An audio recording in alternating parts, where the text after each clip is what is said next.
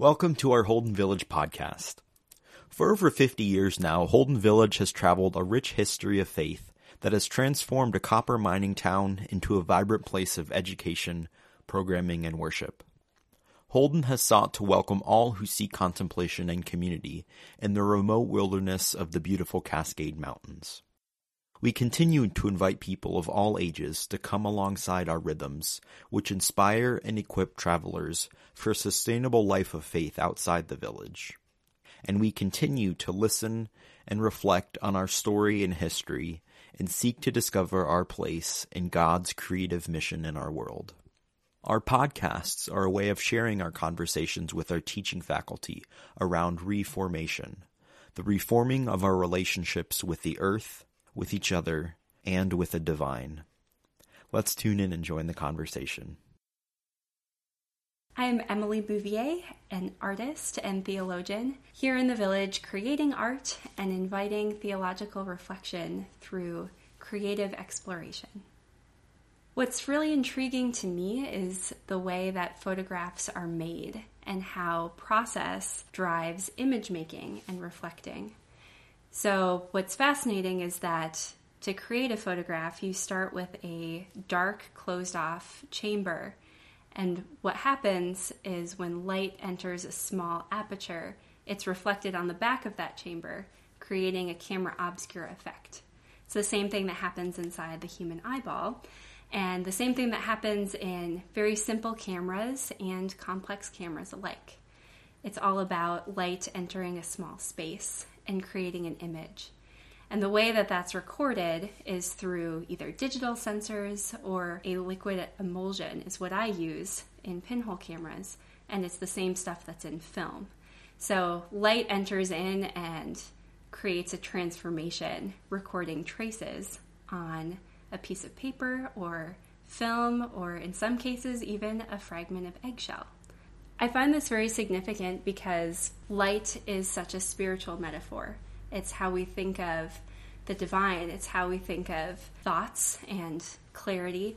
And light can be elusive. It comes in and it creates a transformation and trace, but it also breaks something open and it creates images that invite us in a new way. So spending time photographing is often about chasing the light, finding the right times of day, having light enter these small spaces and create images in ways that call us to attentiveness, both to where the light is and where it's moving and what that means, both for the landscape and in spiritual reflection. How is light breaking in? How is it creating a transformation? What is it that light is telling us as it dances through the trees or across the face of the rock? These are questions that can connect us in community and that create these beautiful and sometimes mysterious images. When I was here over the winter, I brought with me about 8 dozen quail eggs and procured them from my suitcase and emptied them out to create these hollow chambers. And that's where I was making the images. And so to be holding light in a very fragile space, photographing a landscape that was recently burned in forest fire and then promptly covered with a very fresh and light blanket of snow, with ashes in some places still smoldering underneath, invites a very unique meditation on the transience of the ecology and changing seasons of this valley and what that has to teach us about a life of faith.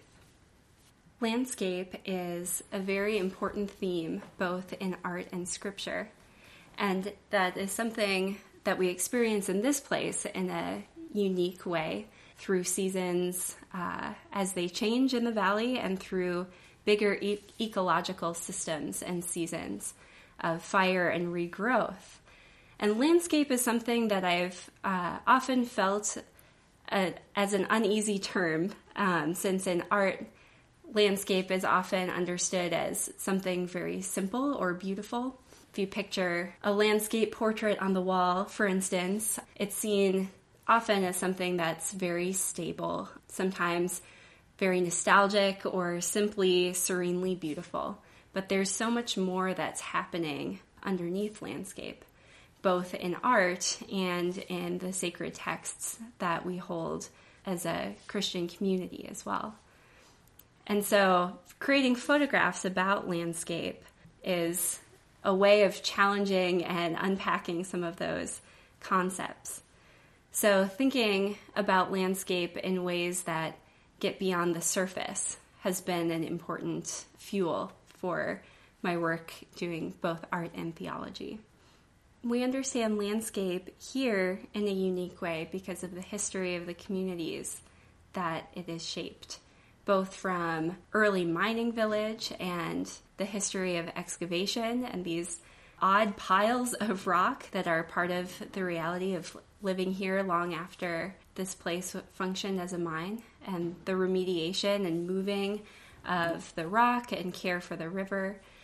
There's a lot of history of how community has lived in relationship with this land.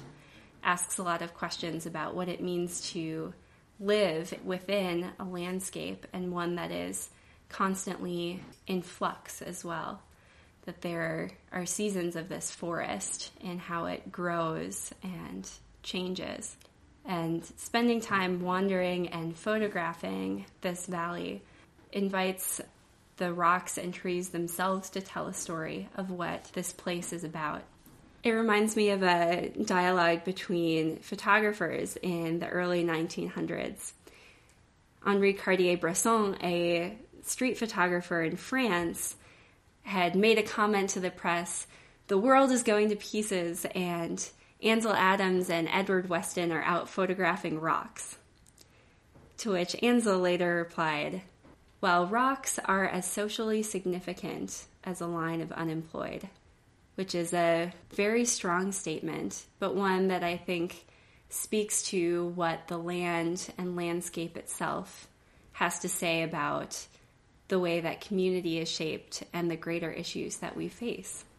It doesn't necessarily tell you straightforwardly what's happening, but the fact that these rocks and trees and the land itself has a story and a history says a lot about who we are and where we've been and where we're going.